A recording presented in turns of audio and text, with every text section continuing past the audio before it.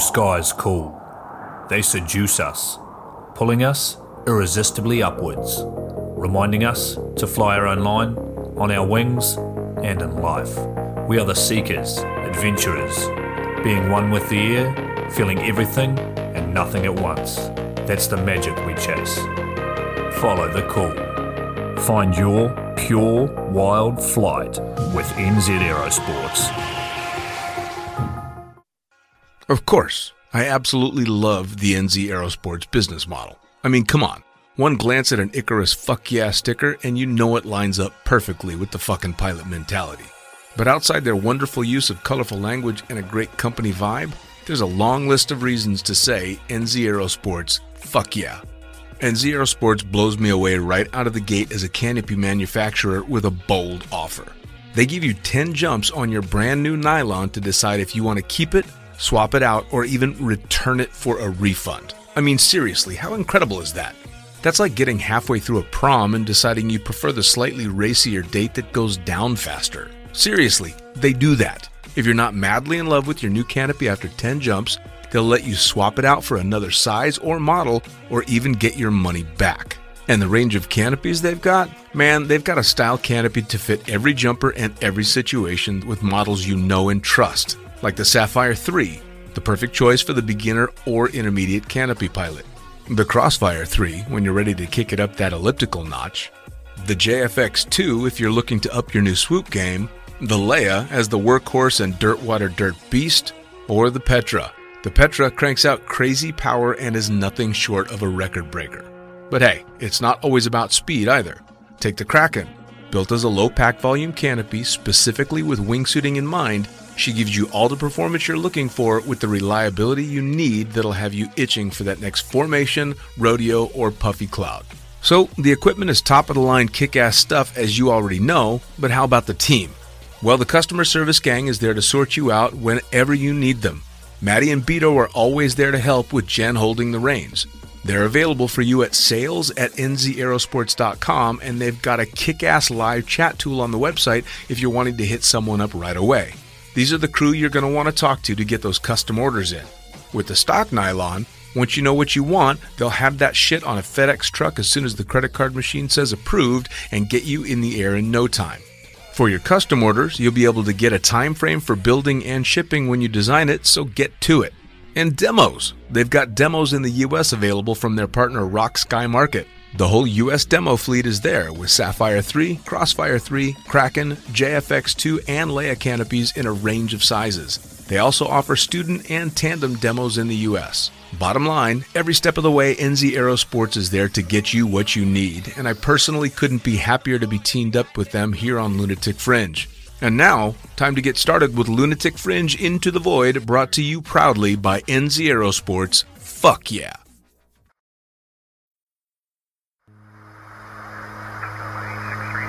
Coming straight from the cockpit, it's another episode of Lunatic Fringe with the fucking pilot.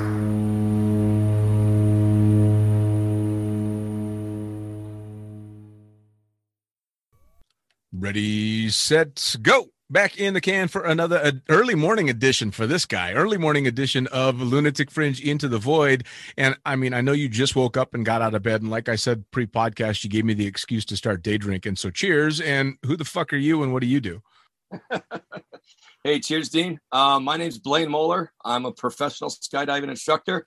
I work as mostly a tandem instructor, but I also do some AFF. So if you want to learn to jump on your own, I can teach you to do that, or I can film you. I still wear a helmet camera, and I jump out of airplanes for a living. Nice. We got another Moeller in the house, man. I had the opportunity to talk to your brother not that long ago. I apologize for that. Right? No, man, I loved it. Although I got to ask, so you're still shooting video, but you have a neck that you have to worry about risking. He doesn't have a neck, so. No, brother. He's always gotten into trouble. Even when he was a young kid, even from elementary school, he had a problem with no neck. And of course, being who he was with no neck, he got ridiculed from elementary school to high school, and he had to go to the principal's office so many times for getting in fights and stuff. Oh gosh, yeah. The no neck Moeller is Brian Moeller, and that's my brother. And everybody, if you know a no neck, that's probably him. Well, you know, the funny thing about Brian is he got so sharp with his insults and so subliminal with them. He can say the worst shit about you ever, and you don't know that you've just been insulted, and you just sit there nodding and smiling, and he'll fuck with everybody, man. He's fantastic. His humor's Yeah, keep going. Humor's kind of dry in one aspect. Yeah. Oh, yeah, but his humor's dry, and he's got that tact. Yes. which is awesome. I mean, I was lucky enough that when I started out my skydiving experience, I was almost immediately introduced to the Moeller family. But we're not here to talk about me. We're here to talk about you. So how did you get your start in skydiving, or how did the family get their start? And how did you start doing like extreme stuff? Big stuff and doing weird things, and just like jumping. Definitely have to do that. Even though, growing up, that brother we were talking about, when we were doing the BMX stuff, I was always the first one to go off the ramp. Sure. Hey, let's go test this new ramp. Blaine goes first. That day, and he's like, "Who's going first?" And I just immediately pointed. He's older. He's going first. So a few years later, was having some other issues in life and had lost my job and crashed my car all in the same weekend. And the only opportunity I had was to live at the drop zone and start working as a packer. So I came up from a packer and worked as a packer for many, many years. At that time, hey, you remember those High 8 videos? Oh, yeah. It was before High 8. I think we were still shooting on Super 8. So the cameras were quite a bit smaller. And after about 5-6 years of packing, I finally got to put a camera on my head, and the sport just exploded from there. Right. I mean, you got started a bit before me, obviously. And by the time I came in, the cameras were what you and I would think of as smaller, but they were fucking massive, man. Oh, compared to today. Yes. Jeez. Oh my God. I don't know how we well, I mean, I know how I survived it. I just had a massive surgery to fix it. But I mean, fuck me. These things were bricks on top of your head. Yeah. I mean, it's if anybody watching this podcast can remember what a VHS tape used to look like. Those cameras we started on was a VHS-C. So the entire camera was about 4 stacks of those VHS tapes. And yes, the camera that went inside of it was half the thing was the damn tape. Oh, yeah. Well, and you remember, too, you'd shoot the video, and then when you wanted to change tapes, you had to remove all the gaff tape that you put all over the camera to keep the tape from fluttering all over the place. Otherwise, you wouldn't have good video. Correct. Yeah, the tapes had just a massive amounts of gaffer tape on them. For every helmet was an experiment, that every person had their own customized helmet. You couldn't buy a cool tone fly and a couple of GoPros and just everything was a customized project. And the cameras definitely were not compatible with one-to-one helmet to helmet. No, God, no. Customized. So we were talking about the helmets and the fact that they were massive and stuff. And you started shooting videos super early in your career. What drop zone was this at? This was at now I'm even confused as between which one was my brother's and which one was Michael Hawks's. Oh, well, Hawks was up in Boulder City. Yes. But one was Skydive Las Vegas, and the other one was the Las Vegas Skydiving Center. And after 25 years later, I'm kind of confused on which one was which. Well, now you guys were out of North Las Vegas, yeah? Yeah, we started at North Las Vegas, but I didn't start shooting video until after a few years later, once we had moved out to Jean. Okay. When the North Las Vegas airport had just, the city had grown up and the housing had encroached too much around our landing area, and we had to move out to Jean. And at that point is when I did the crossover from being a packer to a video person. Well, now, so you were jumping quite a bit when you were in North Las Vegas, though, just as still a fun jumping. Yeah, jumping. But brother AJ, he wouldn't let me put one of those big, massive cameras on. I'd get 200 jumps. Say, hey, can I do a camera? Can I practice video? No, go get another 100 jumps. And really? That went on until he didn't let me put a camera on till about just over 500 jumps. Holy shit. So that actually shocks me, because clearly that says that AJ didn't give a fuck about anybody else, because that motherfucker had me shooting video for him when I had less than 50 jumps. Yeah. So that's where I was kind of really surprised about that. But I was also, I might have been influenced, or some of my skydiving. Let's face it, I probably wasn't the most sober person back then. I mean, if you remember how skinny I was, some of my nightly activities probably drained over the next day. And I didn't always make the best decisions. And I think AJ knew that and saw that. And my flying style was described as a ballistic missile on steroids. So I don't think it was the jump numbers. I think it was the frame of mind that he didn't want me to put a camera on. All right, fair enough. Well, and I mean, come on, he was your brother, so of course he's looking out for you. Yeah, that too. Now, when you were up in North Las Vegas, were you there when the whole war was going on between you guys and Hawks? No, because Brian and I both made our first jump on the same day, but he got active into it right away. I still didn't get into it till a few years later. And when I came around to work as a packer and crashed that car and lost my job in that same weekend, a lot of that crazy Michael Hawk stuff and him having to crawl away, I'd heard about it, but I wasn't there and active at that time. Oh man, I mean, I heard all that stuff as well, and I think probably. It was hilarious to hear about. Oh my God, yes, especially after I'd been working for him for quite some time and knew the real him, and then that was just the juiciest story I'd ever heard. I fucking loved it. Now, in North Las Vegas, you and I would have met in North Las Vegas when you were packing, but it was so long ago because I only jumped there a few times. And I ended up, I was super low time. I think I had 25 jumps the first time I jumped in North Las Vegas, and they rented me one of the old flying Elvi rigs. You remember those things? Uh-huh. Oh my God. Yeah, those solid white rigs. Oh, yep. Geez. Those were the student rigs. Those were the same rigs that I learned on. Yep. Fucking hell. I came back. Yeah, those were. I landed those rigs. Please go ahead. Weren't the best even for Hollywood movie rigs. Right? What's that? Yeah, you were saying about the movie, they weren't even the best for the movie. No, well, I mean, they were state of the art at the time, but they were kind of put together on a whim for the movie, solid white, and those guys were capable of a lot different parachutes. For the movie, they were 288 Mantas and made out of F-111 material. Right. And so later on, those rigs made great student rigs, but God, they were junky and not even that great, even brand new for the movie. Well, and the AADs they had on them, I still to this day don't know how to set one of those things because it was that big old brick that was strapped to your hip. Oh, yeah. No idea how that shit works. I became a rigger was one of the first ratings I ever got. I got my rigger's license at 21. So I got really, really very familiar with the gear early on. And I remember those AADs, and unfortunately, no, I still know how to turn those on. And every once in a while, believe it or not, I'll still see one. Oh, Jesus. Seriously? Yes. Holy fuck, man. Yeah, it's I mean, I suppose that's the same thing as the guys that want to occasionally go out and jump the round to remember what it was like. Yeah, I never will understand that. It's really, really cool and awesome to go drive a classic car. It's just not that cool to jump classic parachute gear. Yeah, no. There's a reason that it's gotten safer for a reason. Now, starting out in North Las Vegas and doing a lot of jumping there, man, that was an interesting place to jump just because you were surrounded by neighborhoods. I mean, did you have any weird landings and off stuff that happened? Not necessarily landing off. Definitely when we had to go chase a couple mains, strolling through backyards, getting chased by dogs. The neighbors were always pretty nice, but the neighborhood dogs didn't like us too much. Yeah, for sure. Dogs were just doing their job. Some stranger jumping through their backyard. Right. I remember landing off on one jump there, and I had a borrowed RW suit, and it was all white with purple and pink grippers. And I landed off in the middle of a neighborhood in North Las Vegas and was strolling around with an all white rig. I don't know what color the parachute was, in a tight white jumpsuit, thinking I'm going to get fucking shot.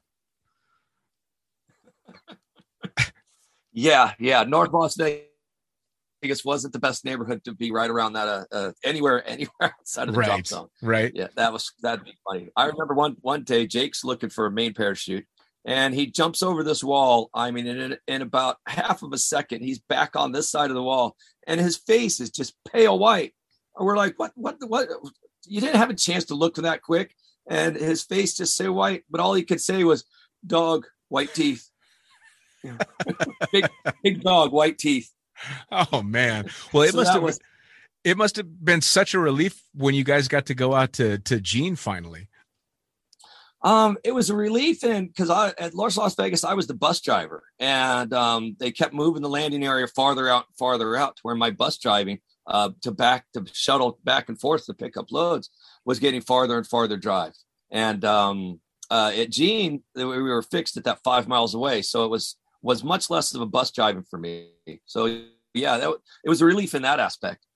Well, and you guys were the first ones that you were set up on the drop zone. And I remember you had the trailer that was just off the grass in Jean as well, which was super cool.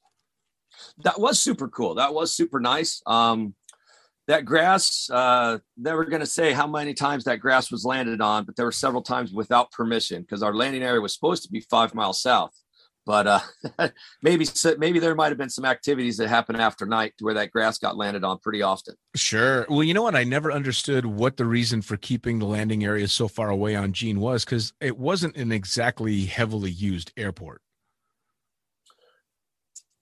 That was just politics at the airport. I'm not really sure why either. They are currently landing on the airport now. It's only taken 18 years to move that landing area to where it probably should have been where it should have been from the first place, but that's where they're at now. Sure. Well, I mean, I started jumping there shortly after you guys opened. That's when AJ put me to work almost right away. And I think he only did it because I was in the wind tunnel as well. So he knew I'd get the video. He just wasn't sure about the rest of it. Yeah.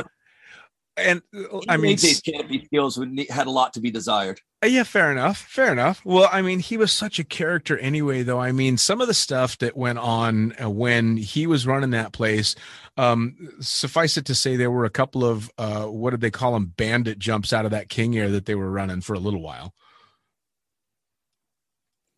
Yeah, again, those are some of those jumps I don't want to mention too much, that we were probably landing on the grass in the front of that trailer that we weren't supposed to. Right.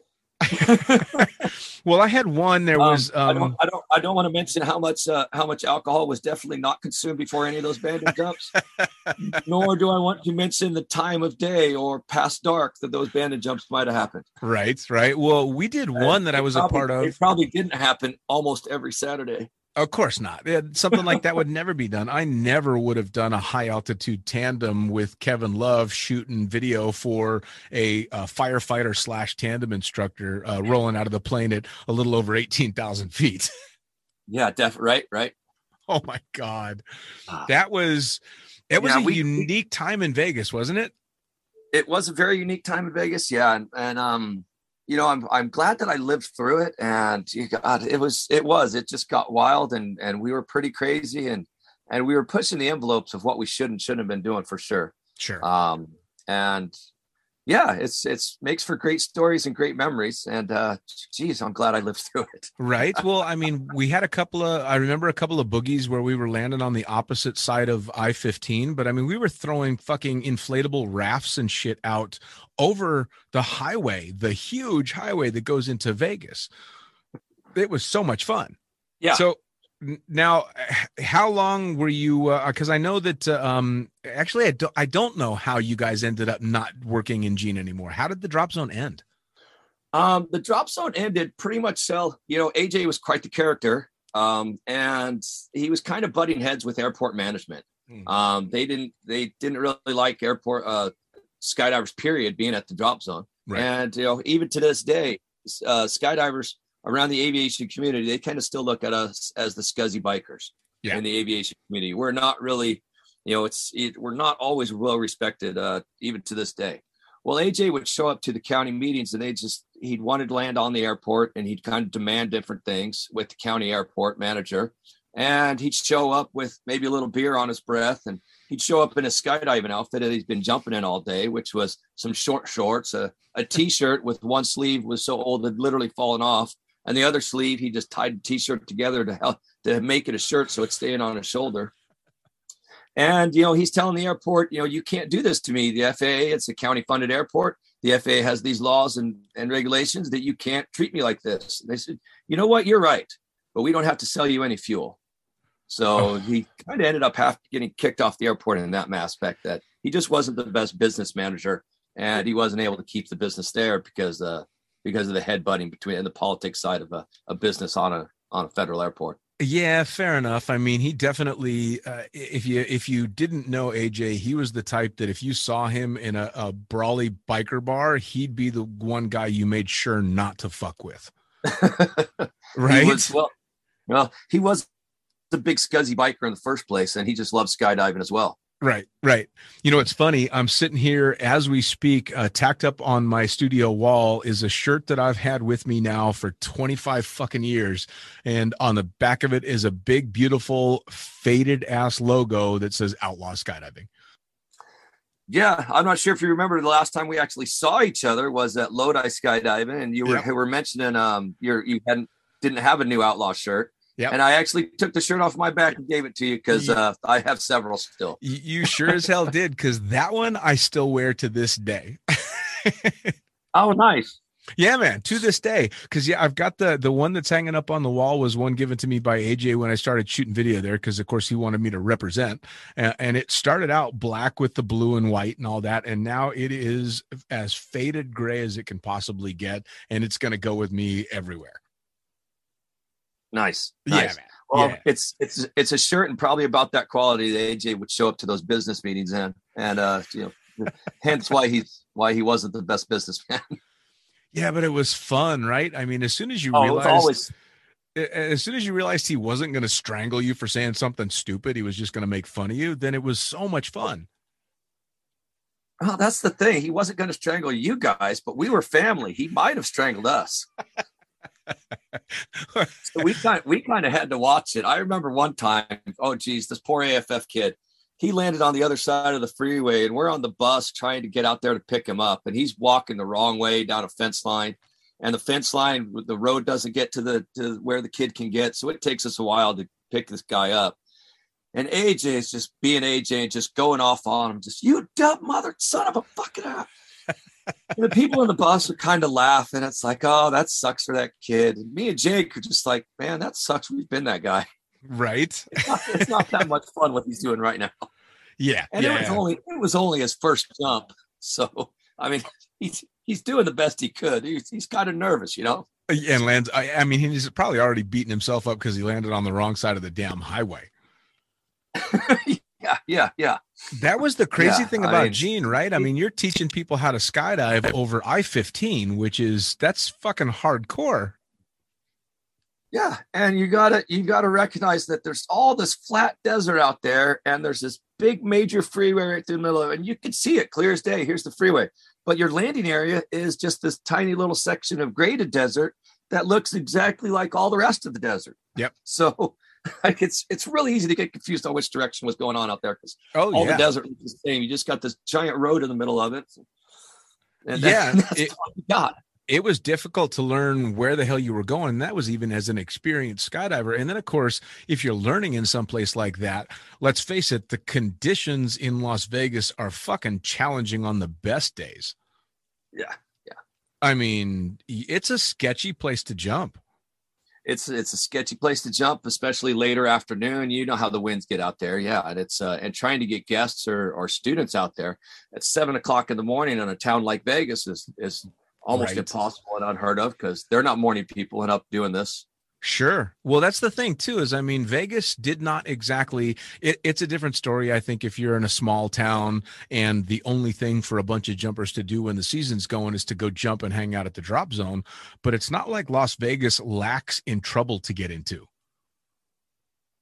Not at all. Not at all. I mean, so were you born and raised in Vegas? Yes, born and grew up in Vegas. Both parents are farmers' children, so they're from Midwest Nebraska area. And yeah, Dad was quite the engineer and worked a lot of different construction jobs, and ended up himself as an operating engineer in Caesar's Palace in the early or late '60s, early '70s. And Brian was born in Nebraska only because Dad was building a new house for all the kids. Where I was born, most of the Moeller family was born in Las Vegas. Wow. Yeah, and if we were not born in Las Vegas, it's mostly because the house was in the middle of construction and not livable at the time, to where Dad had to ship Mom off somewhere else for delivery. Wow. Wow. I mean, Vegas as a town to grow up in has got to be a fucking trip no matter what. But especially if by the time you started jumping for a living, you're trying to balance a job that requires you to be at the drop zone basically with the sun and keep going until sunset. And then you still drive back into fucking Vegas. I mean, holy shit, that's tough to balance. Yes. Yeah. Yeah.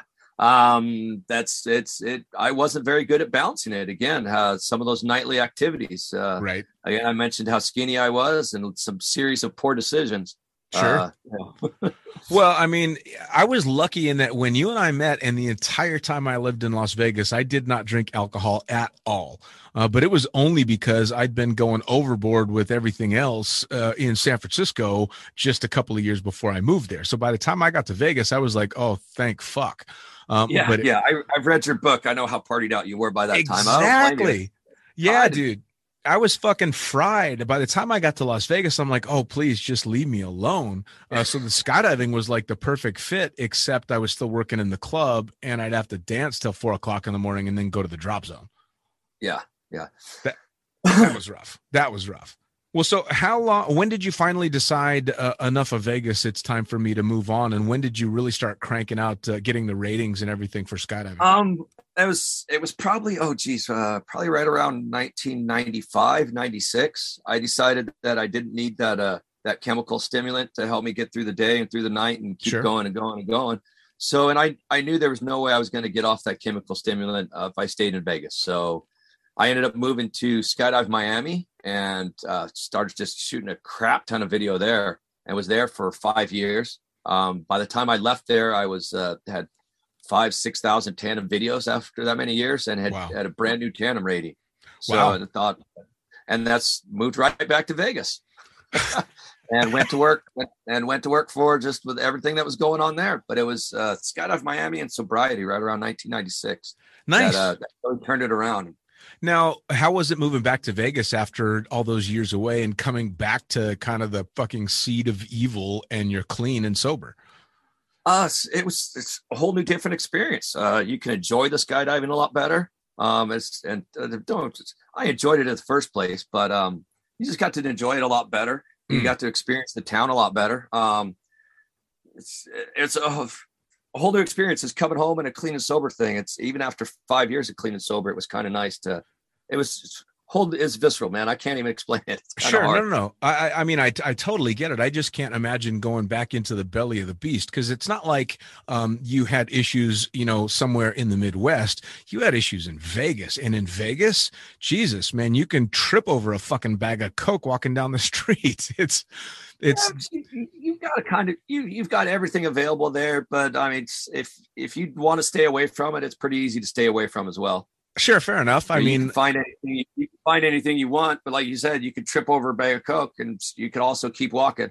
Yes, well, but I'll tell you what, man, my hat's off to you, and seriously, congratulations for being able to go. All right, that's enough. It's time, and stick to it, because that's pretty badass, man. I mean, that's an incredibly hard battle. Yeah, it was recognizing that I wasn't going to be able to do it as one of the big things, and that's why I just had to leave Vegas. I'm not sure if you remember Nephew Jake. He was kind of in some of the same battle, but he did manage to get through it, and he stayed in Vegas. If you want to put him on your podcast one of these times, he's another good one that can tell a lot of great stories. Dude, I'd like the entire Moeller clan. Are you kidding me? I try and explain, and it's very difficult to explain if you weren't back there at that time during skydiving, but Vegas was still very much the Wild West. I mean, the two drop zones kind of had their little niche, but kind of anything went at that time. And the Moeller family was like central to the holy shit. this shit's going off, and everybody knew AJ, and everybody knew both, all the brothers, and it was a fucking wild time. It really was. Yeah. And in the time while I was in Miami, I mean, AJ had got kicked off of Gene. Another person had opened it up. Unfortunately, right around that time is when AJ passed. Sure. On his accident that was not skydiving related. Right. And I came back, and Brian and I had been working. Brian was working for the guy that Michael Hawk sold it to. Yep. So I tried some construction, but that's let's face it, my real true love was skydiving. So the construction job didn't last. Sure. And when they were calling me to come do tandems, so the construction job failed, and here I am still skydiving. Right. I mean, dude, honestly, if I look back at everything that's gone on, if it weren't for a few key opportunities and a few key figures in my life, I would not have had anywhere near the wonderful, bizarre life that I've had. And AJ was certainly like tops on the list, because he was the first one that was like, yeah, fuck it, put a camera on your head, let's see if you can shoot video. If it hadn't been for that, it probably never would have crossed my mind. It probably never would have. So now you're not in Vegas anymore, though. You've done quite a bit of bouncing around and doing with all your ratings. Yeah. Yes. It's been, let's see, I've been in the RV lifestyle for probably about 7 years now. Nice. Got to Vegas, was there for a few years, went to Northern Nevada and the Tahoe area. And hey, it's beautiful up there. If you ever get the chance to jump anywhere close to Lake Tahoe, it is gorgeous. Mm-hmm. From there, I moved over to the Lodi area, where I met my current wife / girlfriend approximately 10 years ago. And we've been in the RV lifestyle for about the last 9 years. And yeah, we bounce around we do a couple seasons here, a couple seasons there. We've been way out east to Long Island, northern Midwest, Wisconsin. And we are currently in the Chicagoland Skydiving Center. Nice. I mean, I tell you what, I'm envious. Obviously, as a pilot, it's a little bit more difficult to bounce from. I mean, I suppose you could bounce from job to job, but once you've got a good gig, especially flying my favorite kind of plane, which is an Otter, you generally trying to hang on to it. Definitely. Oh, I fucking love it. But I got to admit, there's a big part of me that's jealous of being able to go, nope, fuck it, we're going to live in this part of the world now, or we're going to go here or go there. I mean, it's got to be some serious freedom to it, especially if your partner's into it. Yeah, it does give us the freedom. We love the wheels. When you're traveling like that, you'll get to a drop zone that maybe isn't the best fit, and it really sucks being stuck there if it's not the best place. So being on wheels, we can just say, screw it, we're out of here. We'll go find a new place to live, and it only takes us a couple hours to up and go. Isn't that cool? Yeah. And it also gives you can see the best of both worlds. We can be up northwest or in the northern area and experience this super hot, super nice summers. And when it starts to get too cold, we just start heading south. Sure. Well, and I mean, a lot of jumpers, I did that to some degree. In fact, when I was working for Chicagoland, I would not obviously work the winters there, and I would take the plane and to different parts of the country. And of course, I had a bunch of fucking misadventures with that. But it was still, it was great to be able to run away from the cold, and you have this eternal summer going on, which does not suck. No, it doesn't suck. So, and we've still picked up winter sports though. So we love the warm winters down south, but then we'll still do some places where we go skiing, and we still have to take our ski vacations. Oh God, yes, absolutely. I'm jealous of that, man. I haven't seen snow. Well, I saw snow a couple of years ago, but it wasn't to go skiing or anything like that. So I'm definitely jealous. Now, does the wife work in the sport as well? Yes, she is also a tandem instructor. She's one of less than 200 tandem instructors that USPA has registered. But she's a full-time TI, also shoots outside video, and is an AFF instructor as well. Fucking hell, man. She's a rock star as well. Definitely. Yeah. You know, it's kind of funny, and I'm not sure how you feel about it, but I've had a lot of people ask, because half of the people only know me as a pilot anymore. They don't know me as a jumper. And when I do talk about my jumping, I'll tell people that my favorite way to skydive turned out to be, of all things, tandems. I just loved being able to give that experience to people. But for you, what's the perfect way for you? It is a tandem curse that I still really, really love doing tandems as well. It's one of my favorite things. I still have the most jumps doing it. I do still love outside video because I get to fly my own parachute. Sure. But there's a glow that comes with AFF. I mean, AFF is a lot of work. You're challenging the student. You're putting a lot more time in. It doesn't really pay that well. But when you see it, when you got that student and they're struggling with something, and then they finally get it and they nail it, and you see that rainbow on their face and that glow, and it's like where their face goes from stress to, I just got it. That one's pretty awesome too. I kind of still love all of it. It's tandems are where they usually put me, but I still love flipping all of it. That's the thing too, right? I mean, the whole instructor side of things was always the most fun for me. The tandems, because I mean, I hate to say it, but tandems turned out to be the easiest, funnest way to do it. Tandems, once you're a qualified tandem instructor, there's pretty much a script that you can go by, and it's not too often that a jump goes outside of what you're expecting. But AFF was super rewarding, but fuck me, could it get scary? I mean, Jesus. Yeah, but it's the rewarding part that comes with it, though.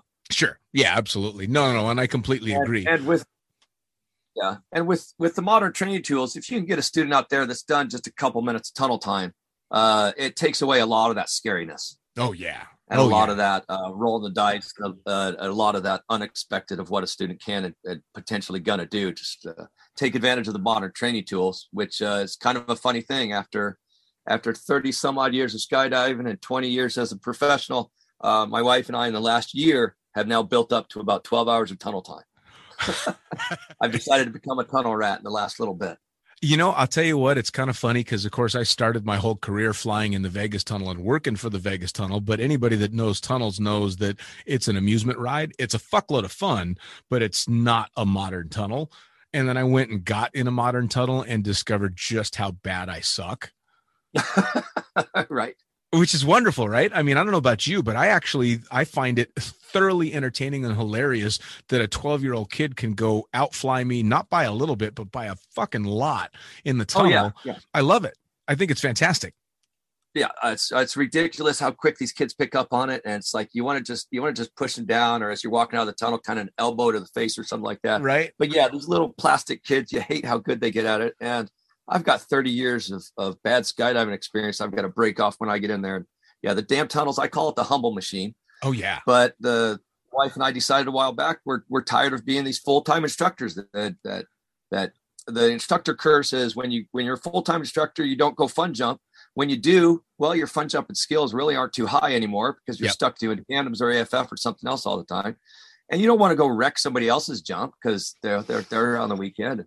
And then it's just a snowball effect. The more you don't jump, the more your skills get lower, and everybody else around you, their skills keep getting higher and higher. So that's the reason we decided to quit doing that. We're taking advantage of the tunnel so that when we do go punch up on the weekend, we don't suck so bad. That's fucking awesome. I mean, it was, I like to say I had quit skydiving and started flying full time, and I would do tandems on the side and stuff. But of course I was so busy flying or occasionally chucking drogues that fun jumping didn't exist. And then I stopped doing all of that and was just flying and decided, something, I think I'll go be a fun jumper again. Cause a buddy of mine asked me to go out and make a jump, and the idea of skydiving made me nervous. And I went, oh shit, I think it might be time to go jump again. And went out and just became a shitty fun jumper, having a blast, not being particularly good at anything, which was just entertaining. Right. So much fun. And then, of course, you get to go back and for you, continue the instructing. But I'm super stoked that you've taken the time now, especially in the tunnel, which I believe you're close to now, to start digging in all those skills. Yes. Now, yeah. It's I call it the humble machine because if you go in there as a beginner, you can learn you learn proper form and proper technique. Where I've got 30 years of bad skydiving experience to kick off before I can become a very good tunnel rat at all. Oh yeah, no, you've got to unlearn everything before you can graduate to sucking before you start to get better. Yeah, you come to find out it's like just because you were falling in a head down position doesn't mean you were flying. Right. You were only sitting in a chair. That wasn't sit flying. Yep, absolutely. Well, and using an amazing amount of airspace to do what you thought was going straight down. Yeah. Yeah, no, it's funny. Our tunnel coach is literally half my age. Well, we had talked pre-podcast, and you said one of the shows that you had listened to was talking to Ray Kubiak, who, of course, we both know from the Vegas tunnel, who went on to become ultimate ninja in the tunnel. Yeah, he's if you're any time in the tunnel, you got to know Kubiak, and if you don't, well, you haven't been in the tunnel very much. But yeah, he is the tunnel ninja. Oh he's yeah, probably still has the most hours of anybody on the planet. I mean, yeah, he's still a full-time tunnel coach, I believe. Yep, and loves it as much today as he did when he started. Yeah. Well, that's kind of a curse because I know he got out of the tunnel and he went to work and was flying outside video for a while and became a fairly good canopy pilot, which isn't very standard for most tunnel rats and tunnel people. Right. Where he actually got down to where he was jumping a relatively small parachute, but I'll bet you he's not ready to do that anytime close or soon. I don't think he's jumping several years. Yeah, no, I know. It's well, and he's so damn good in the tunnel. He still comes up with the most insane shit. Although the funny thing, especially now, is knowing that Ray is like an old guy. He's like OG tunnel now. He's which is insane because to me, he's still a fucking kid. Yeah. Well, to me, we're all still kids. Right. Dude, I might have got older, but I never grew up. How hard is that for you? Because I know for me, it's insane because when I wake up in the morning, my head tells me I'm 18, but everything else tells me I'm 52. Well, I didn't go to the gym too much as a younger kid, and I didn't go to the gym too much through my 30s. And I probably should have went a lot more through my 40s. And I'm figuring out here in my late 40s that if I want to physically keep up with these kids, I need to hit the gym a little more often. Sure. And that's pretty much all it is just need to hit the gym a little more. I mean, I'll tell you what, I was lucky enough that I got into the habit of doing the gym a long, long time ago. And if it makes you feel any better, I still can't fucking keep up with them. And I've been doing the gym shit for most of my life. But you'll still feel better. I guarantee it, but they're going to run circles around us. There's nothing we can do. You just have to keep that mental attitude about it. There's no way these kids still can't keep up with me. I mean, they might be able to do a cooler trick, but I'll still be able to do it smoother, faster. I'm not sure. I don't know. Some way I'm going to talk my way into being better than them. Right. Which is, I mean, come on. That's just that's the one joke about the two bulls on top of the hill looking down at the herd of cows, and the young one wants to run down and nail them all, and the old one says, "No, let's nail one of them," and the old one says, "Let's just walk down and nail them all." It's the same thing. One thing AJ always quoted that was a good one that I'll steal from was, old age and treachery will overcome youth and skill every time. Every time. That's the benefit to being the old fucker is chances are whatever trick they're going to try and pull, we've seen quite a few times. Yeah. Well, it's kind of benefit being the old fucker around the drop zone now, because now you could say old man perverted things, and now people just laugh and giggle with you instead of try to have you arrested. Right. Like, well, that's Grandpa said something funny. That's the other thing that we have the benefit of is our generation of skydivers. The whole political correctness and all that stuff hadn't happened yet. And so when we were on the drop zone, it was the most inappropriate, fucked up shit all the time was just normal. Right. And it's funny because I'll get guests on the podcast and I'll tell them, yeah, we'll just have a talk like we used to back in the day. And then all of a sudden, all my friends forgot how to say the word fuck. And I'm like, wait a second, man, I've seen you. but everybody's like, no, we got to keep it calm. We got to stay relaxed. And I get it, but I don't get it. Yeah. It's over the years, I've gotten good at feeling the guests out about what you can say in the airplane and what you can't and what you should and shouldn't. And every once in a while, you'll still get surprised and get called out. And it's like, oh, whoops. Yeah, maybe I shouldn't have said that in front of a Mormon priest. Whoops.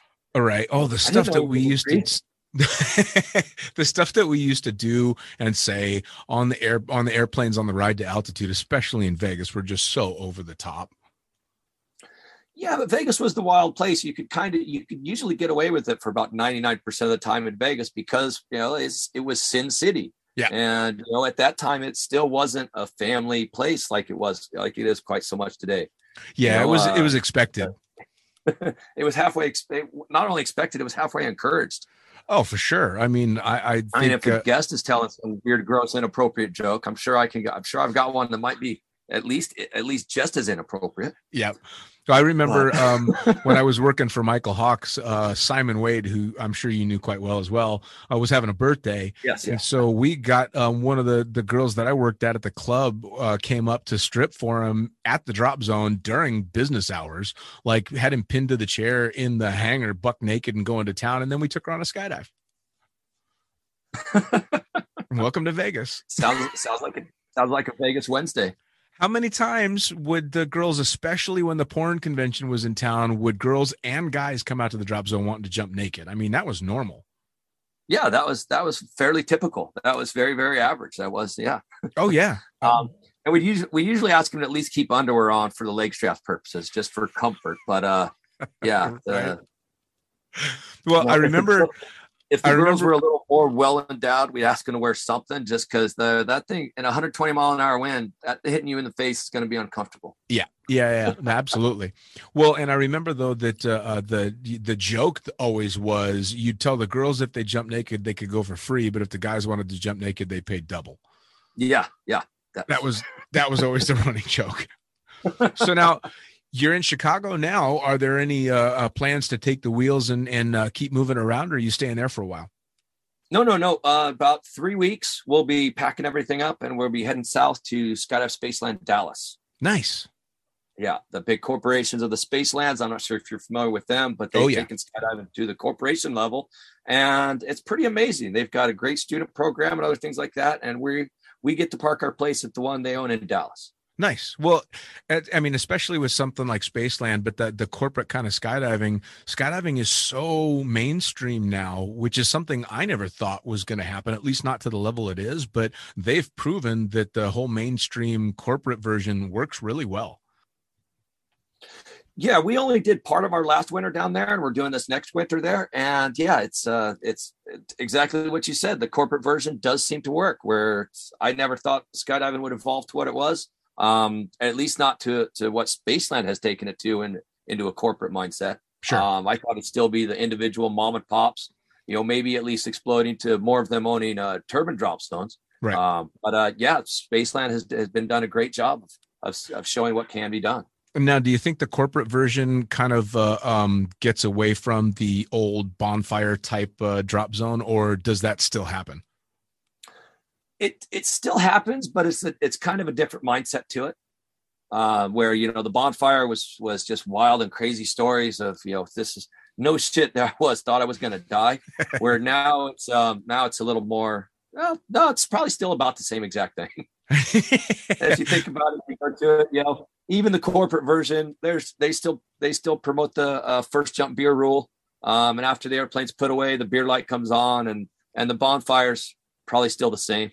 See, that's wonderful to hear, because my fear anytime I hear a phrase like corporate skydiving is that they've taken everything, or at least a lot of what I fell in love with the sport, and kind of tossed it out the window so that they can, tick all the boxes and keep everything in the lines. But if it's still that mentality once the beer light's on, that's fucking amazing.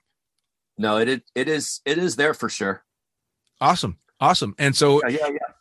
Is it Dallas and Chicago for right now? For right now, yes. Nice. Have you thought about trying to do anything abroad?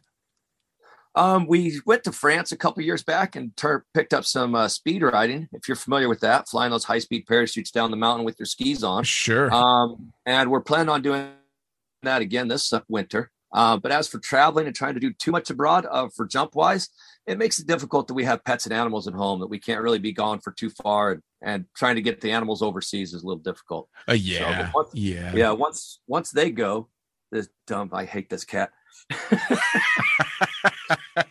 Once they're out of the picture, some things might change, but we might pick up new animals and still just travel abroad for fun instead of work. Well, I mean, that's one thing you have to say about the United States, man. You can pretty much find anything you want. It's a big fucking place. Yes. Yeah, definitely.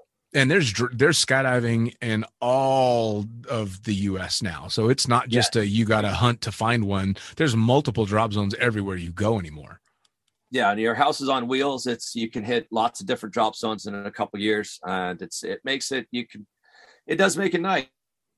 We like to every couple seasons move along to, not burn bridges, but just move on for different scenery and different people. Sure. And keep the vagabond and gypsy lifestyle going.